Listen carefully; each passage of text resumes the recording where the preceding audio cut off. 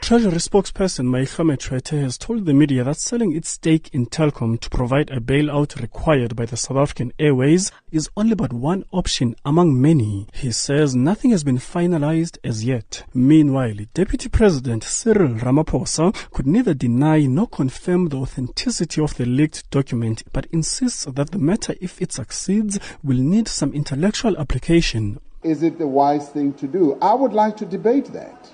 I would like us to engage in the debate because it could well be, how do you balance certain things? You hold an asset in one hand and you've got to meet a particular obligation on another hand, and you have to weigh up which is the better option for you and which gives you a better return. But not only a better return, but does it help you to meet and address your developmental mandate or objectives? Now, that, for me, is a matter that we need to debate. It's not as easy, Honorable Shibambu, as saying, do you sell Telkom shares to fund this and this and that? Meanwhile, Ogbe Investments has stipulated that the sale of its mining unit safeguards employment at the mines.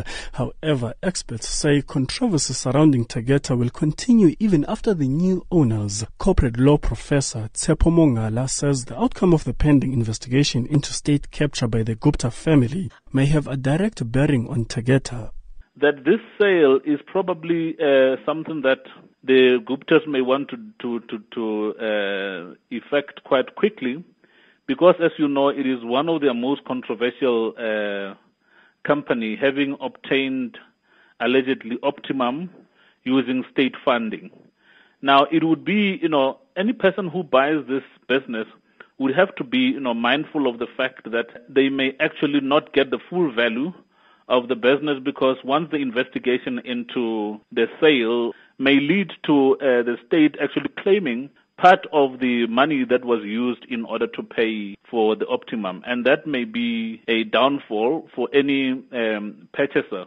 Labour Federation FEDUSA is seeking a meeting with the management of Tegeta for clarity regarding the Gupta's sale of the business to the Swiss company. FEDUSA says it was not consulted. The Federation's Godfrey Selamatsela says it wants a commitment from the new owners that they will preserve jobs. At the moment, our members have not yet been consulted, and it is our view that as we will be interacting with our members to try and secure a meeting with management to understand what this entails. Because our view is that we've got a responsibility to safeguard the jobs of our members, and it is in that respect that we're going to try very hard to get our members at plant level to try and secure a meeting which would then assist us to understand the way forward in managing this.